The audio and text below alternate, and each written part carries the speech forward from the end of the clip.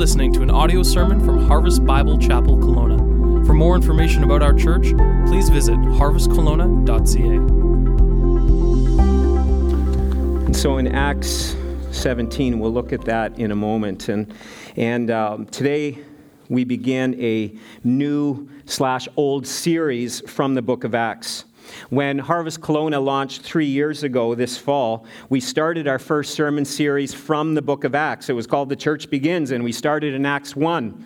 And thinking that, hey, you know what, as the church launches, as our church launches, it would be a great idea and a wonderful thing to go back to the original, to when the early church, when the church post-resurrection, the people of God started to gather together and to take our lead and our example from the Word of God as a new church beginning here in our city. And so each fall we've taken a portion, we've taken a number of chapters from the book of Acts as we've worked through this over the last number of years. And today we begin, I guess, our fourth mini-series starting in the book of Acts in chapter 17. And this mini-series that we'll be doing over the next while is The Church, Bold in Its Witness. And it's so important that we keep going back even as the church to look at the early church, the original church, to make sure that we're not going off course, that we're not drifting, that we're not getting distracted, because that happens so easily.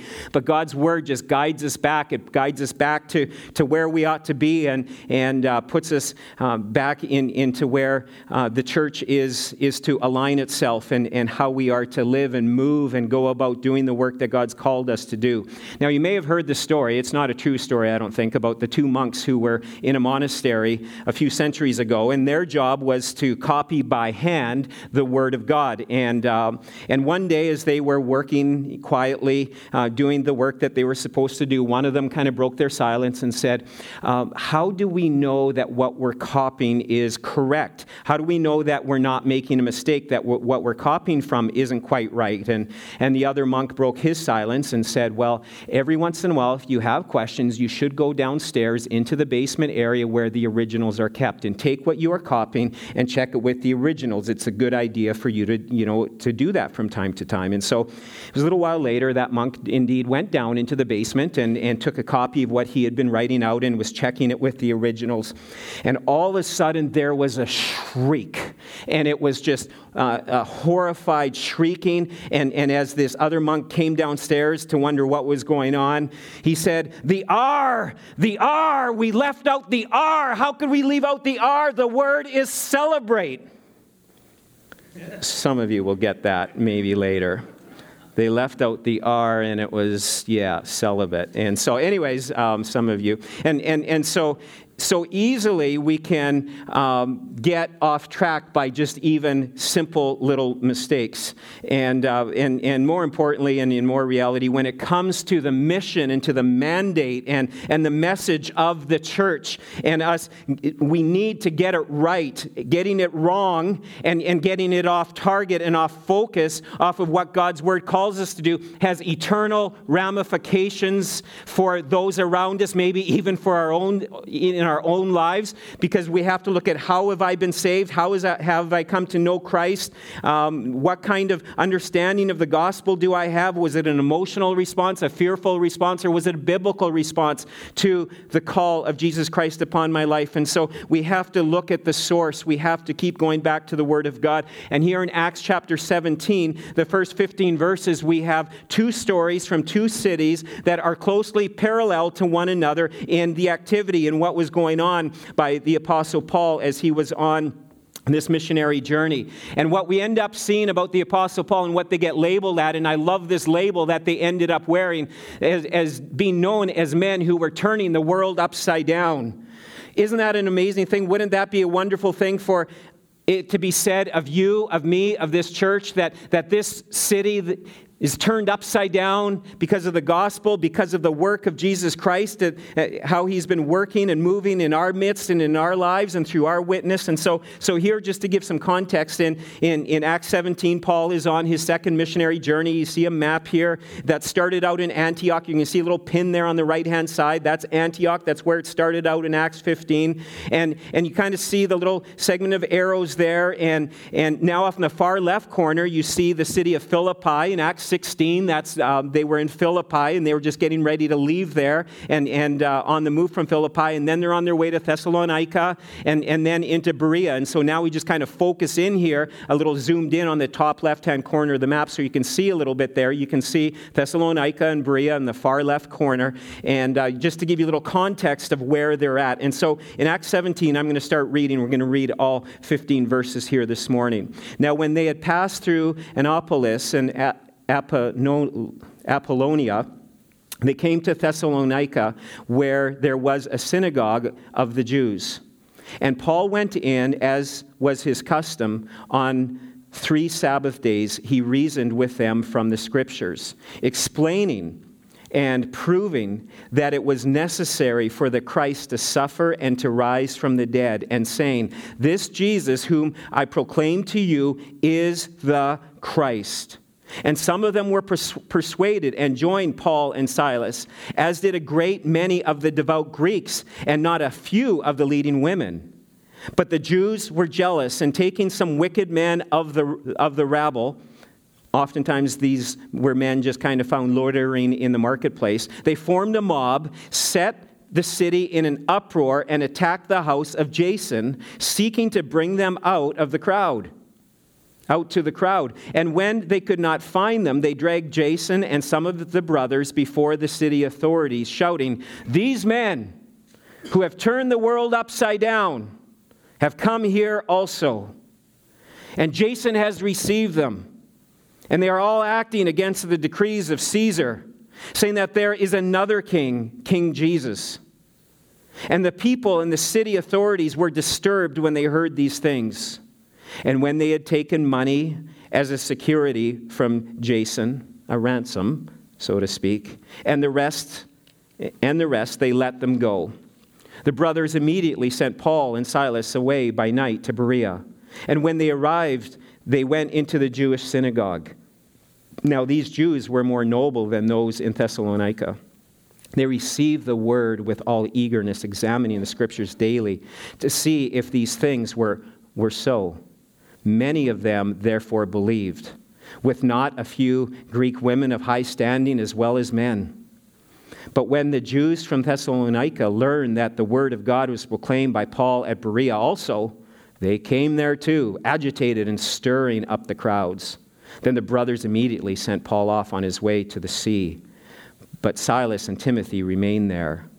Those who conducted Paul brought him as far as Athens, and they received a command for Silas and Timothy to come to him as soon as possible. And they departed. So in verse 6, we kind of see the title for today's message. These men who have turned the world upside down have come here also. Again, wouldn't that be an incredible confession to be said about you and I? What a confession this is about the power of the gospel.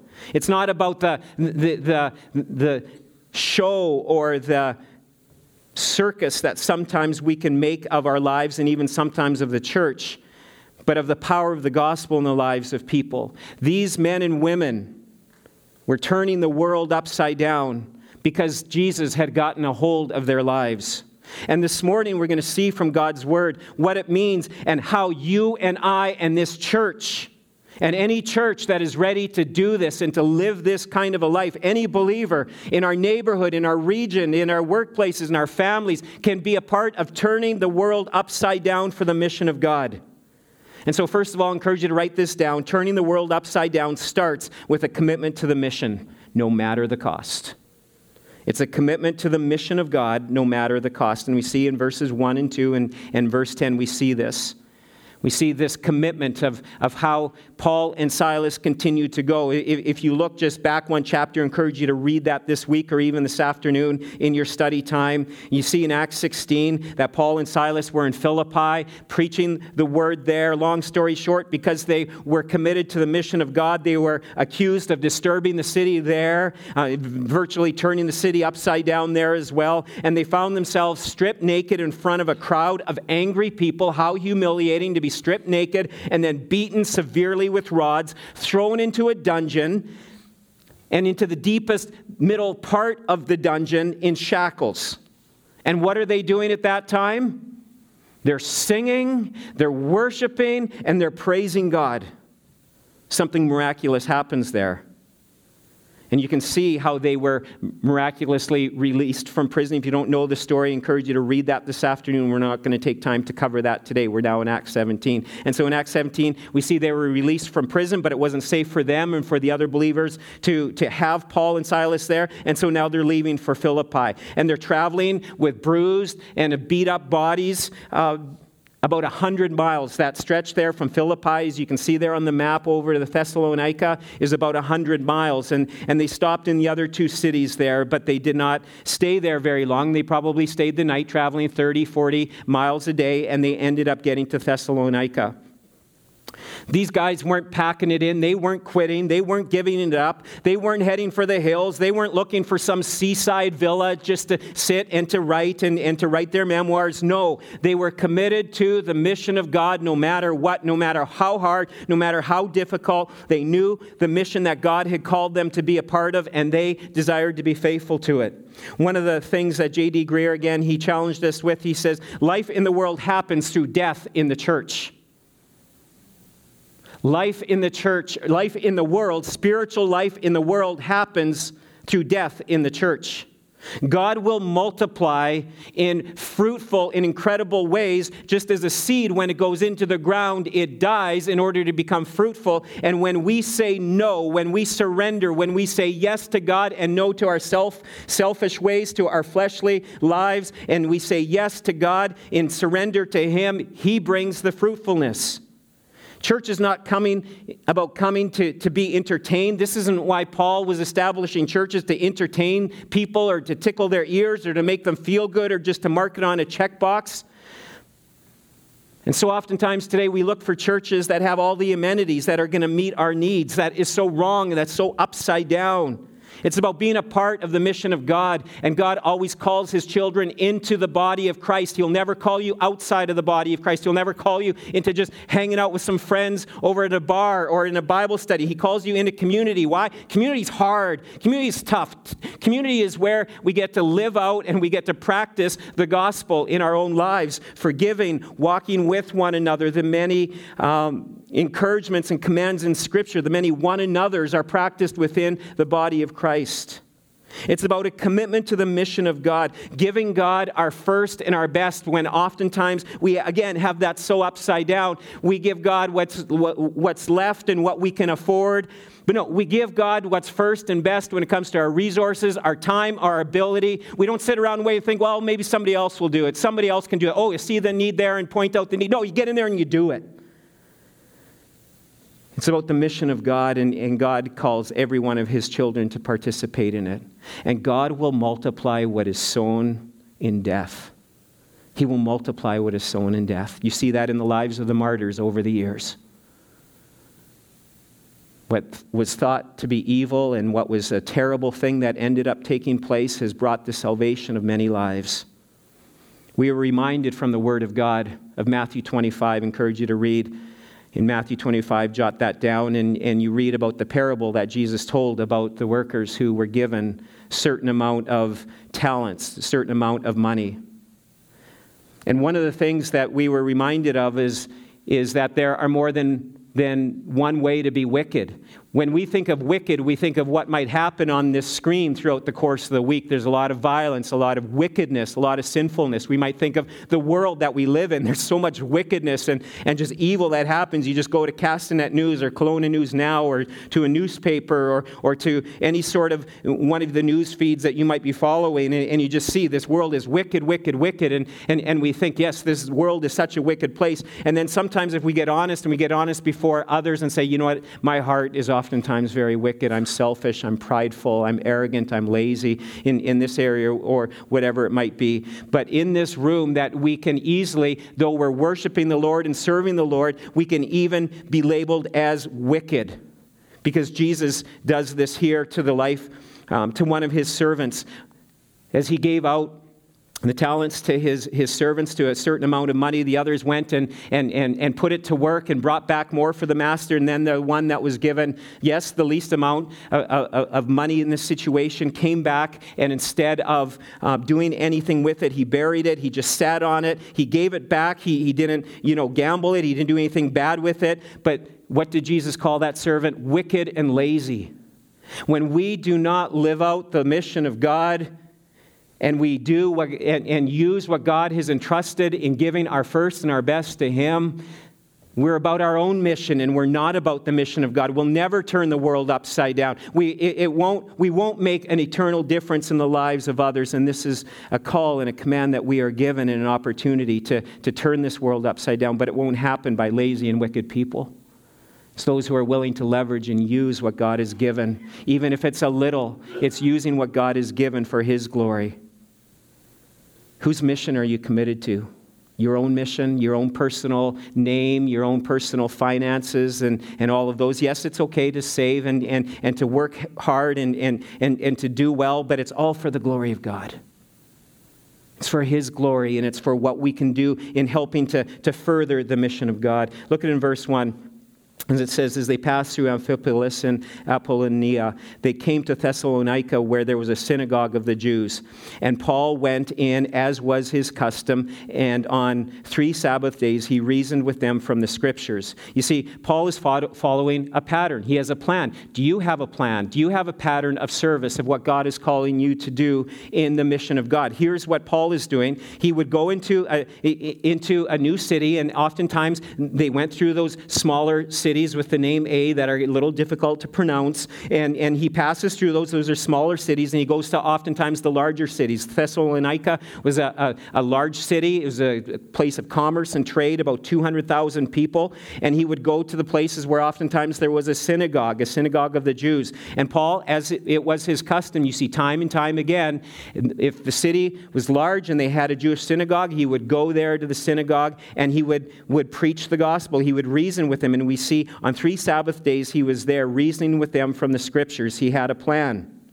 And here in Acts 17, we see that as he does this, and the crowd that is gathered there are Jews, and there are Jews that are following still the Old Testament traditions and the laws of the Sabbath and circumcision. There's also Greeks or Gentiles that are there. They're called God-fearing. They're seeking God. They're very intrigued by the God of Israel. They don't like all the many gods that are in the Roman world, and so they're intrigued by this God, and they're seeking this God to know more, but they're not willing to commit to Sabbath regulations or circumcision, but they're there and they're listening, and within that crowd we end up seeing that there are those that are listening and Jews that respond, there are the Greeks that respond, but there are the haters.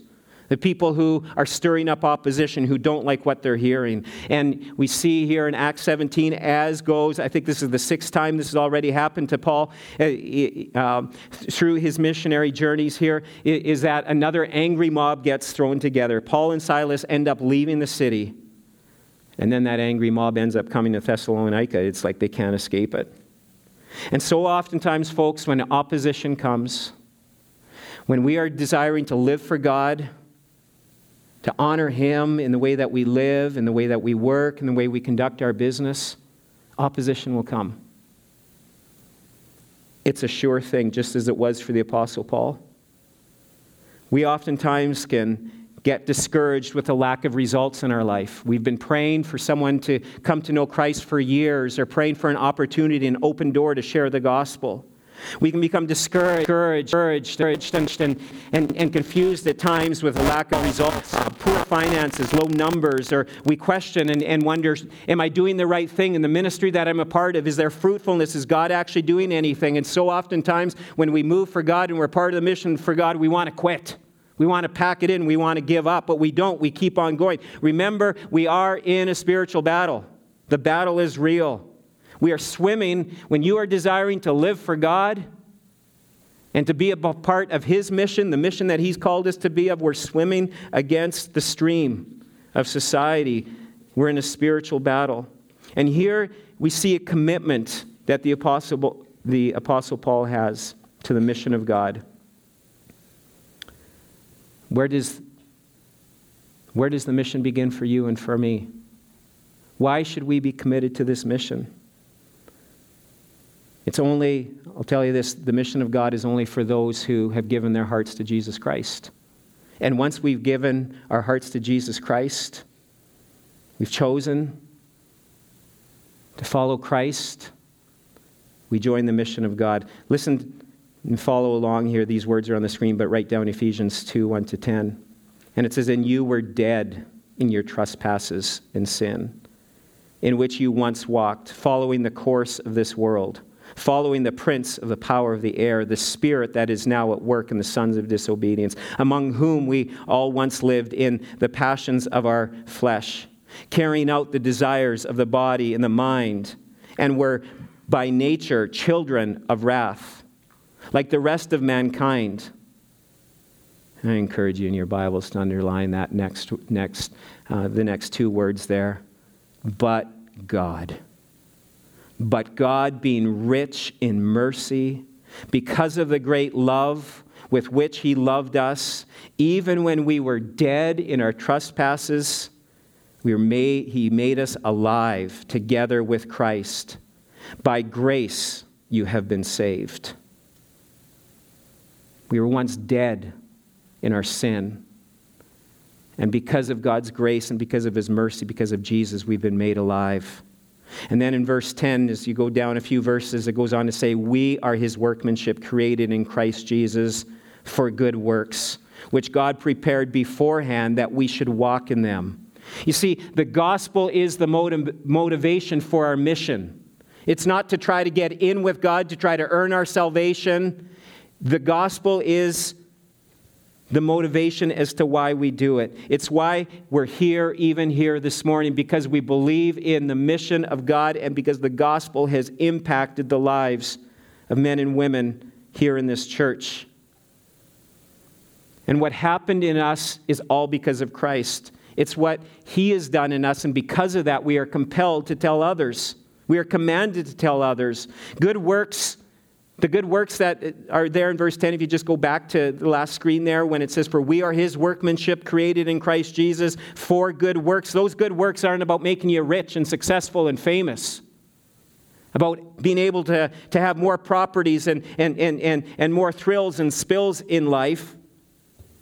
I mean, again, nothing wrong with being able to enjoy this life, but it's about first and foremost being a part of the mission of God, not about our own personal mission and plans. First and foremost, the mission that God calls us to be a part of. And these are the good works, to see what Paul and Timothy were a part of, to be about kingdom work.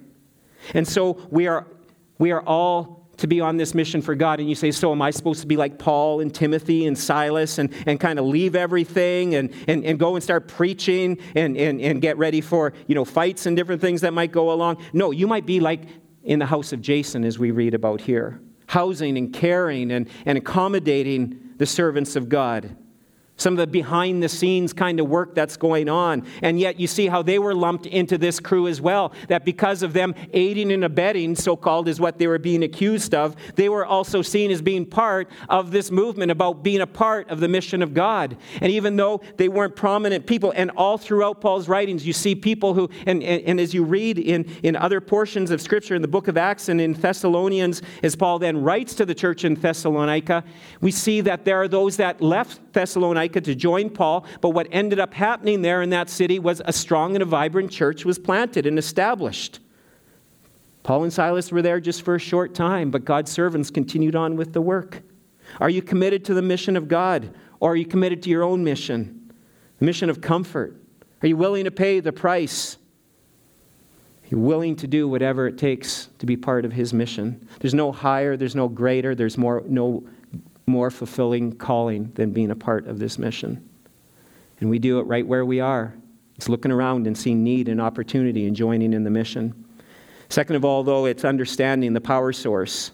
And the power source is the Holy Spirit. And we see here in verse 4, it says, "And some of them were persuaded and joined Paul and Silas, as did a great many of the devout Greeks, and not a few of the leading women." And then in verse 12, it says, "Many of them," this is now in Berea, "many of them therefore believed, with not a few Greek women of high standing as well as men. And here we see again the power of the gospel to save people. Jews, Gentiles, those from high standing, those from ordinary standing in life. In Acts 16, we see the Philippian jailer who comes to Christ, he and his family, and we're seeing lives being changed and transformed. Lives that were spiritually dead come alive. A heart of stone becomes a heart of flesh. The spiritually blind all of a sudden receive spiritual eyes and sight and able to see. The religious were being set free from their bondage that had been binding them up for years or even decades,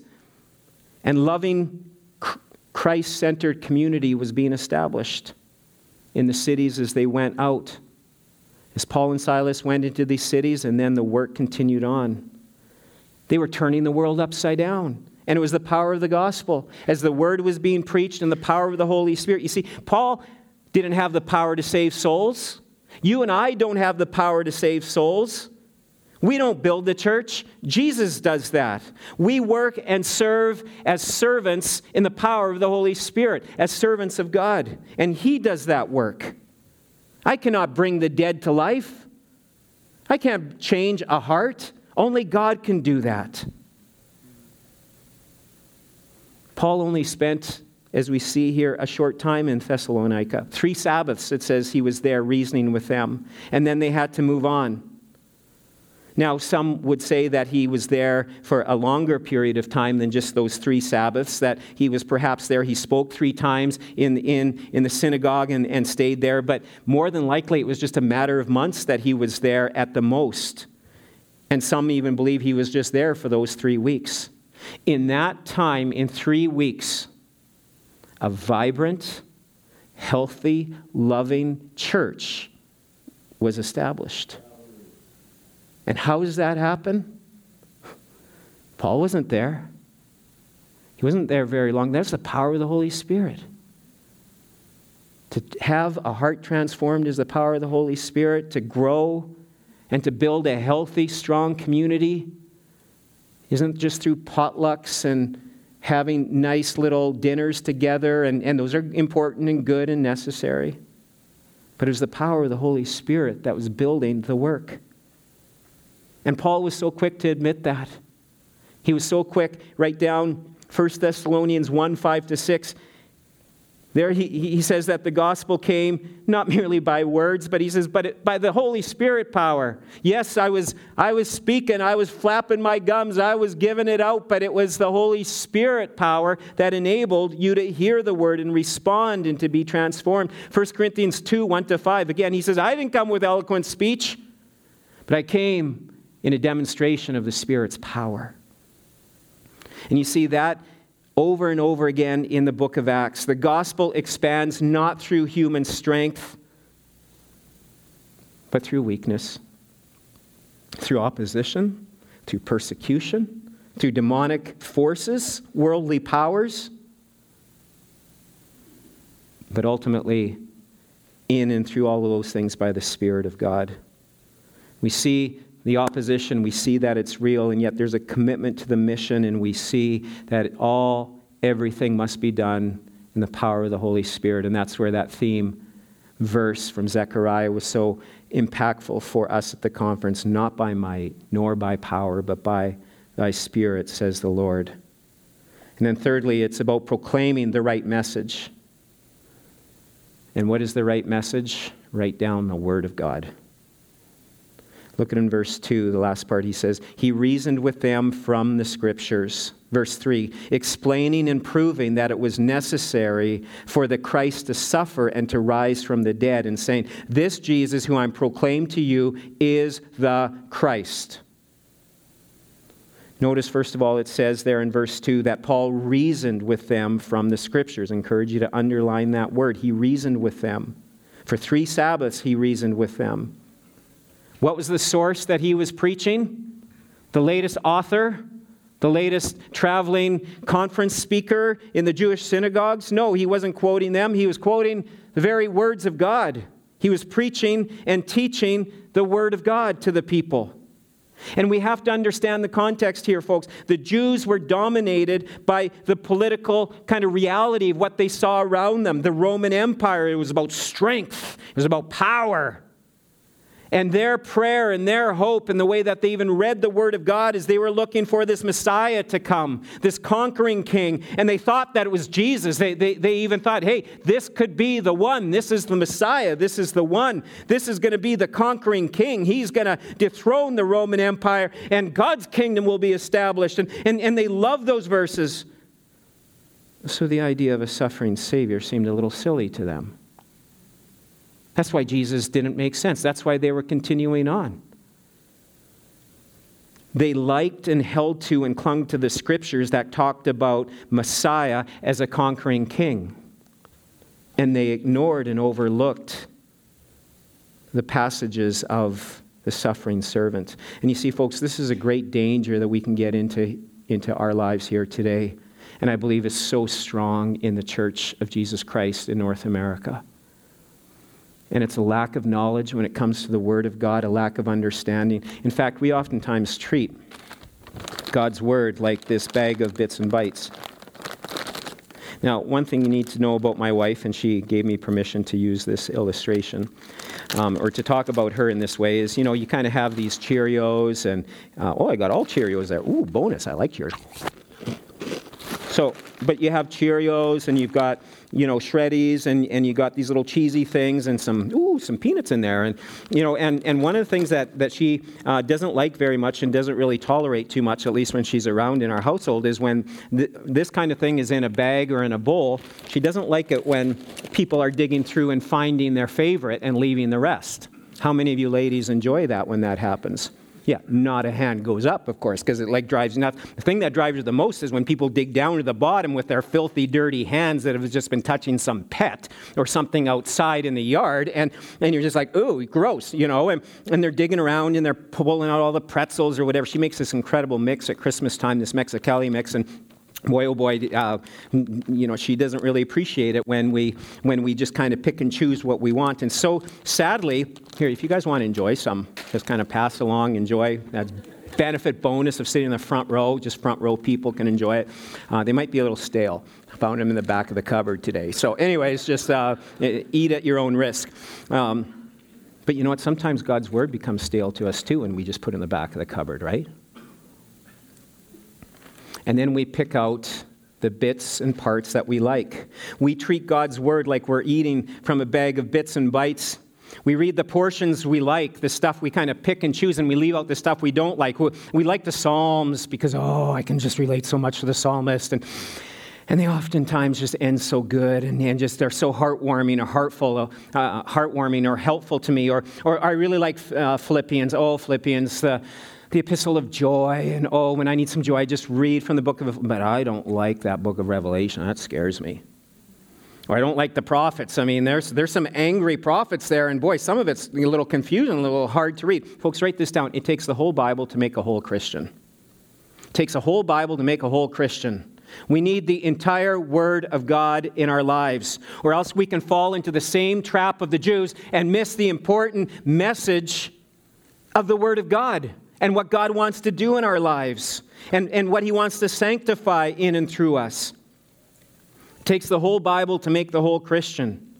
See, they didn't realize it or see it, but what they were looking for the Messiah that would come as the conquering king. They didn't realize or chose not to realize or to focus on that there would be two comings of this Messiah. The first one would be the suffering Savior, and the one that we're waiting for and that Scripture continues to point to now is the conquering king that will one day come. That's why he writes to them, 1st and 2nd Thessalonians. Read that this week as you see how he encourages them, because he was there just a short time that he didn't get an opportunity to tell them about the king that will be coming.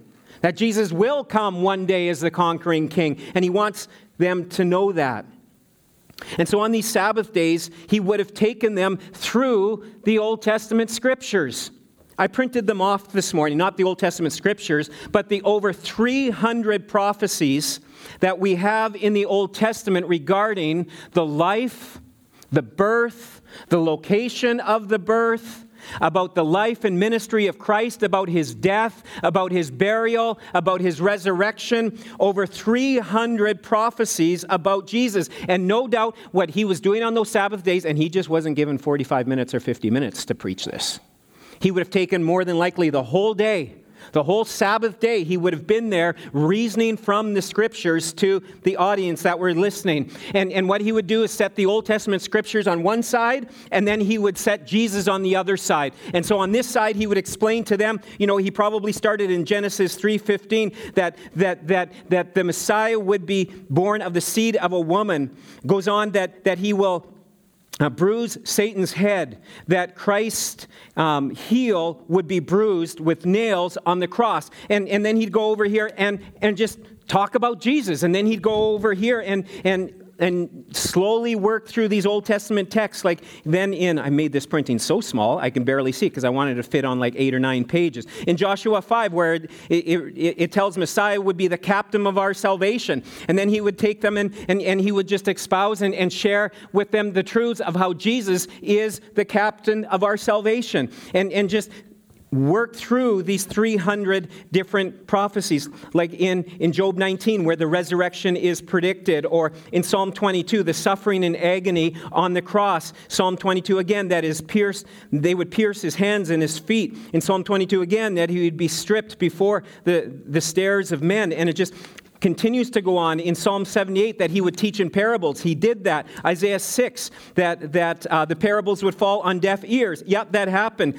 Isaiah 11, that he would know their thoughts, and he certainly did know that. And so we just see this all through these different... Isaiah 53, that he would be silent before his accusers. Isaiah 53, again, buried in a rich man's grave. And you just go through all of these. And so as he reasoned with them from the Scriptures, he used the Word of God to declare the truth to the people. And folks, this is where the power is. The power is in the Word of God by the Spirit of God in our lives. You see, the written Word reveals the living Word. Get that? Understand that? The living Word, or the written Word reveals the living Word. All throughout the Old Testament, we see Jesus revealed. It's all throughout. And so oftentimes people think that when it comes to Christianity, you kind of have to check your brains at the door. It's just, this simple faith, and I guess, okay, seems a little hokey, just seems a little... No, folks, listen. Archaeology, history, scientific support, all towards biblical Christianity. It's staggering. Folks, Christianity is a reasonable faith. It makes sense. And it's important that we study and we know the Word of God so we can proclaim it boldly to those around us, that we proclaim it boldly in love. And that's why we need to dig into the Word of God. That's why I encourage you, bring your Bibles, encourage you to be studying the Word of God as I give you notes and references to write down. That's why you come to your studies, your Bible studies that you're a part of, prepared and already have gone through. So you study it and you research and you get that done and you do other areas of study to grow in your faith and to grow in your knowledge of the Scriptures. You see, folks, the written Word is it ends up showing us Jesus, and that's what happened. As Paul was preaching, was proclaiming these truths, revealing Jesus to the folks, they responded. They responded to the gospel. But it's more than just speaking from the Scriptures. It says then, he explained and proved, at the end of verse 3, we see, he explained and proved the Scriptures, but then he proclaimed Jesus in verse 3. He preached then the death and the resurrection of Jesus Christ. He preached the gospel to the people. You see, folks, we have to understand that the gospel that saves is more than God loves you and has a nice plan for your life. That's an incomplete gospel. There's truth there, but that's not the gospel.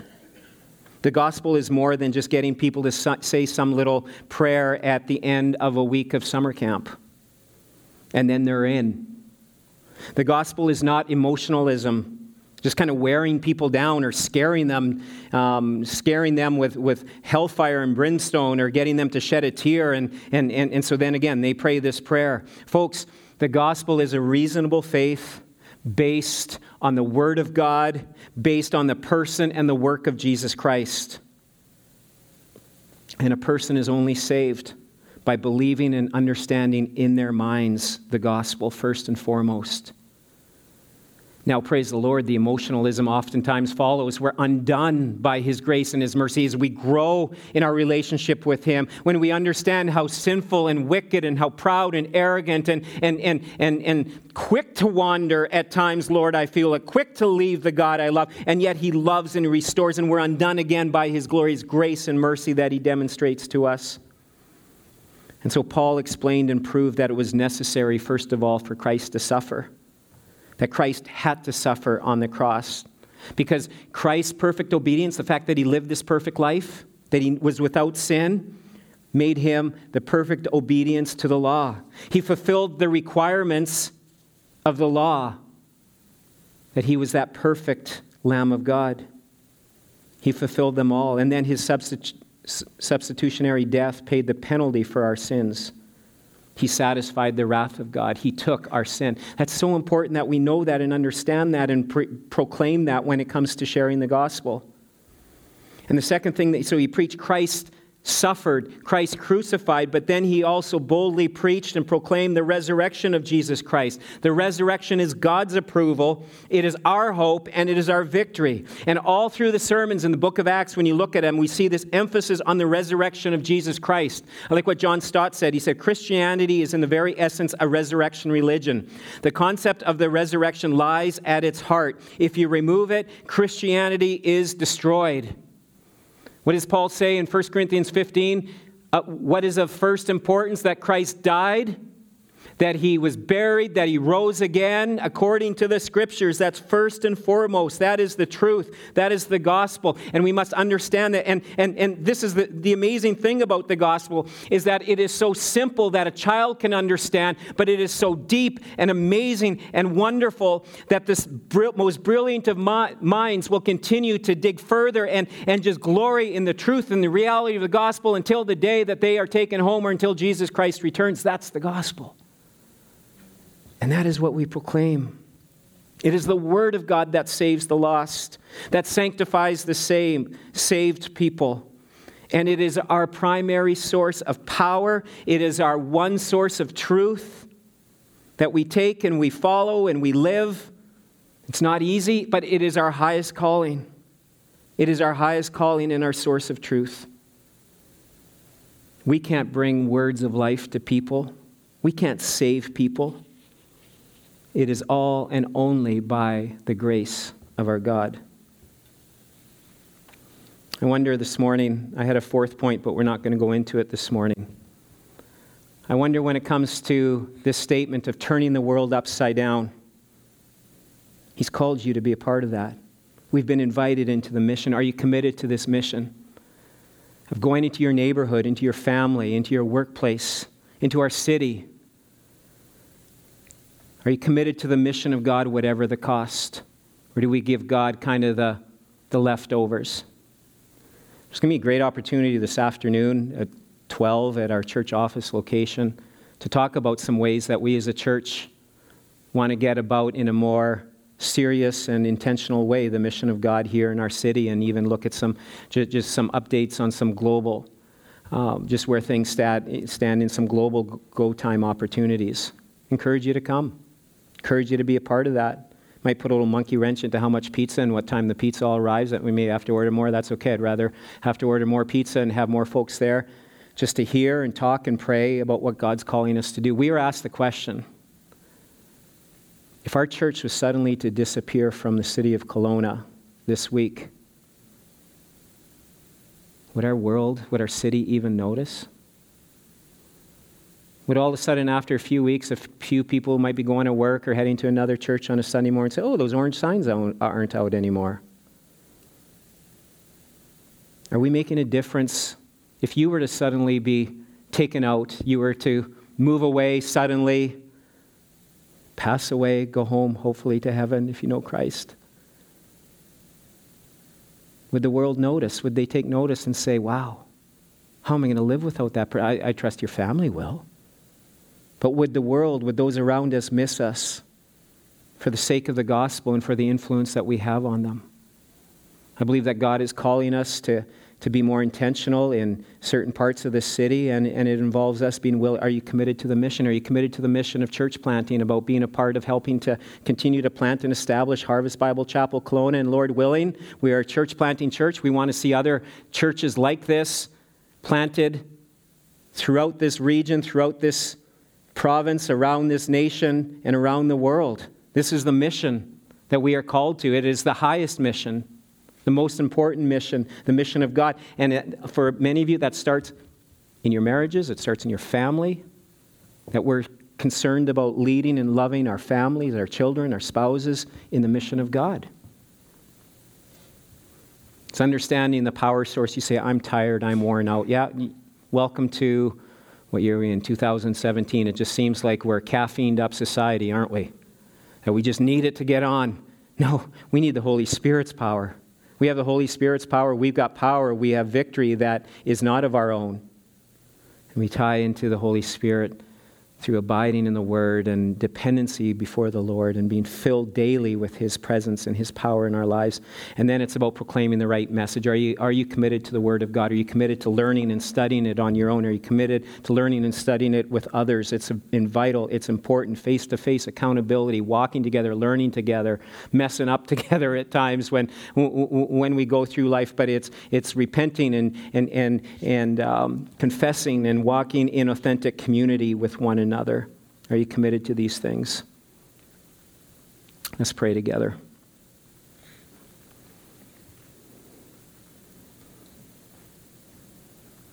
Lord, I pray that we would see that the lives of people around us depend on our faithfulness to the message. Lord, I pray that we would be committed to the mission of God. But so oftentimes I confess I'm committed to my own thing. I'm committed to areas that I think will make me look good or sound good. And God, I confess to you, I want to be about your mission and your mission only. God, I pray that each one of us here, we would use and leverage right where you've placed us with what you've entrusted to us, and we would use it for your honor and your glory, that we wouldn't be wicked, lazy servants. And God, for those that are discouraged, that have grown weary in well-doing, they're in the battle, they're dependent upon you, and yet there's facing opposition, whether it's from others or maybe it's just Satan attacking with discouragement and with terrible thoughts, and you're a loser, you're no good, look at you can't do anything. And Satan, in the name of Jesus, we just pray for folks that are in that battle, and knowing that, God, you have given us the victory to overcome these kind of attacks and this kind of thinking. And it comes through your word of God. As we trust your word, as we live out your word, as we pay attention to it, we find strength and power. God, we know that there's a price to pay in all of this, and would we be willing to pay it? God, I pray for each brother and sister here today. I pray that if there are those that don't know you, that have never trusted you as Lord and Savior, as the Messiah, as the one that the Old Testament, over 300 prophecies spoke about, who came to this earth to die on a cross for our sins, and that death on the cross satisfied the wrath of God, that we can now walk in a relationship and live in a relationship with this God of this universe because of Jesus.